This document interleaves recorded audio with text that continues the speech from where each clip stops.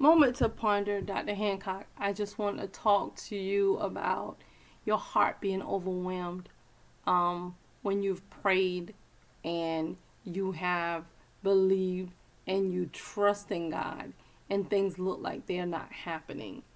Psalm 61 says, "Hear my cry, O God, attend unto my prayer. From the end of the earth will I cry unto thee.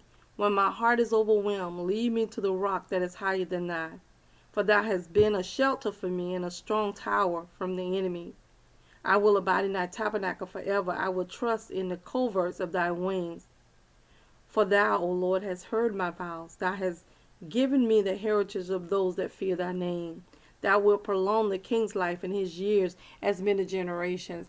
I just want to admonish you. I want to encourage you to empty out your heart and make sure that you don't hide things in your heart, because the word of God declares right there, "From the end of the earth will I cry unto thee when my heart is overwhelmed. Lead me to a rock that is higher than I, and thy safety in the arms of the Lord."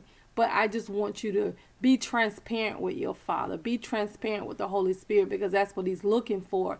He don't want us to act like we don't feel a certain type of way. You can bring anything before the throne of grace that you may obtain mercy and find help in the time of need. It's just that we're acting as though it's not what it is. And God is not that kind of God. His mercies are new every day. So that's the one safe place in the whole wide world, is in the arms of our Father, in the arms of the Holy Spirit, and in the company of Jesus, because of the fact that this is what God has put in place. These are the people that we need in order to get us from glory to glory and to move us to that expected end that God sees us every time he look at us through the blood. So I just want to encourage you to take your heart issues to God. Discuss the problems with him and rehearse the promises like Abraham. I'm telling you, it'll make a big difference.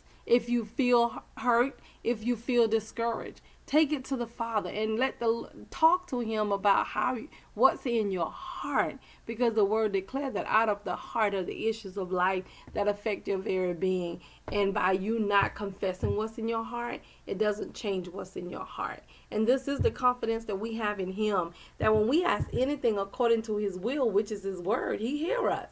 And if we know that he hears us, I promise you, he hears you. He hears me. He hears us. Every desire of our heart, every purpose in our heart, God hears us. Our Father, he attending unto our earnest plea. So just come boldly before the throne of grace, that you may obtain mercy from your Father and find help in the time of need. This is Dr. Hancock. We need you to like, comment, subscribe, and share, and send it. Encourage someone today. Real talk.